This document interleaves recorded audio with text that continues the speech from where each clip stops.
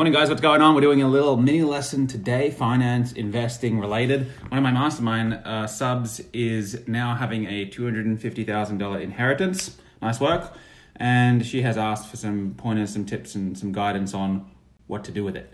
Now, maybe some of you don't have that or not going to have an inheritance like that, but the lesson could still be very valuable just to get some of my mindset, some of the holistic viewpoints on what you do, how to process and how to think about coming into money. Here we go. First things first, open up a Word doc. I deserve this $250,000 because I paste 100 times. Go and answer that 100 times. 100 reasons you deserve the inheritance. I did the dishes, I kept them company, I helped them move, I kept stability in the family. I did everything that you did to deserve the 250, write it down, because many people who get inheritance or have a winning or do a lottery don't actually think they deserve it, and they find a way to squander it or get it taken from them. I know people, and I'm sure you do too, who got given a bunch of shit, but really deep down, right here, they don't believe that they deserve it. So they find a way to crash the car that they got given, or they get it taken, they lose their license, they lose the points, the shit all happens, and it gets taken from them because they don't want it. Step 1 is your mindset and your deserve level. Step 2 is your legal obligations and taxes. Make sure, do the research, get advice, professional advice to make sure you don't owe anything and don't get caught trying to avoid that. Not worth it. Step 3 is to build cash cushion, 6 months of expenses. So if your expenses, for example, are $1,000 a week, you want about $26,000 pulled out and stored in cash, assuming you've got none already. Step 4 is to pay off all your debts, particularly if you've got personal loans or non-tax deductible finance. You want to get rid of that shit. The thing with people, a lot of people don't understand is that if you've got a 10% personal loan and you pay the debt off, you've got a guaranteed 10% return. It's better than what you're going to do investing probably. And then step 5, what I would do personally is pull out around about 10 to 20,000 for your business development. By far, the biggest thing that's going to build your wealth in your life is your business.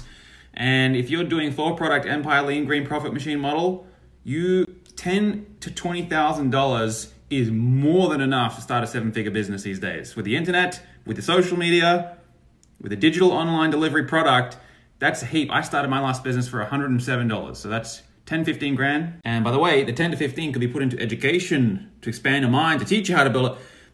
I'm going to make a statement here, bold claim. Less than $5,000, I believe that you can get the education that you need to go and make 7 figures a year. I truly believe, hand on my heart, that you can make $1 million a year in a business and learning how to create that business for less than $5,000 with online education, self-education. When you see people out there, influencers, people like me probably fucking, and yapping on about don't go to uni's a waste of money, all this sort of thing, it's because the people who really know that in their heart are seeing these fucking kids go and spend 50, 100 grand and to go and end up being wage slaves earning 50, 100 grand a year, which is crazy shit. Crazy fucking shit. Hope that makes sense. And then finally, scaling the remainder over a set period into high quality, low cost stock index funds. This is the advice for the majority of the people. If you have no trading knowledge, no speculative knowledge, this is going to give you the highest probability of success. So you've got here 26 on your cash cushion, 15 here. There's 209 remaining from the initial 250. Come up to my tool here. If you're a mastermind, you know this tool. And so you type in your 209,000. Desired cash buffer is 26,000, and you're already, let's just say you got a job and you're putting into your investments 1,000 a month. That's really good. Scale in time, 48 months. So what you want to be doing here is you get this number. Total monthly investment over the next 48 months is $4,800 per month, and that will, over a long period of time, scale in your 209. Make sense?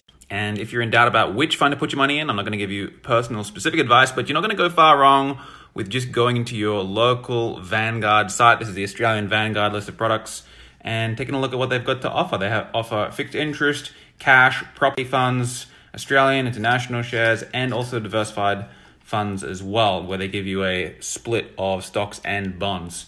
And so you're going to do better here probably than going through your local broker with the salespeople. Those guys make their money through your trading volume. And so if you listen to the broker, you'll go broke. Leave that for the fucking punters and getting called up and saying, oh, here's the next hot stock, here's the next thing. Fuck that. You can get wealthy over a long period with relatively low risk. By the way, here's one. You want to check out the Vanguard Australian Property Funds. These are absolute doozies. If you're an Australian, you're messaging me, one of the people saying, "Oh God, Lewis, here's the thing. I'm going to go and get this big fat loan so that I can go to work and work harder than ever before to pay for this loan for my investment property. It'll be negatively geared, but I'll get a tax break, and then I'll put some tenants in there so that they can shit all over the floor, and I can go and fix their cocksucking air conditioner and all this bullshit that I'm going to have to fix for them until the end of time, and fix their roof and the..." Fuck that. Do you think that's going to build you wealth? Message me first so I can talk you out of it so that you don't get yourself trapped.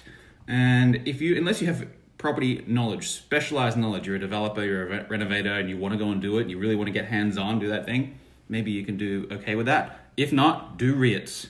And then very finally, know where you are, know where you're going, and know how you're going to get there. Put your numbers into your financial independence calculator. Every one of my students should have done this already. And so that you can see a trajectory of what your liquidity curve's looking like based on conservative figures. I'm using 8% a year, but you could probably do even better than that.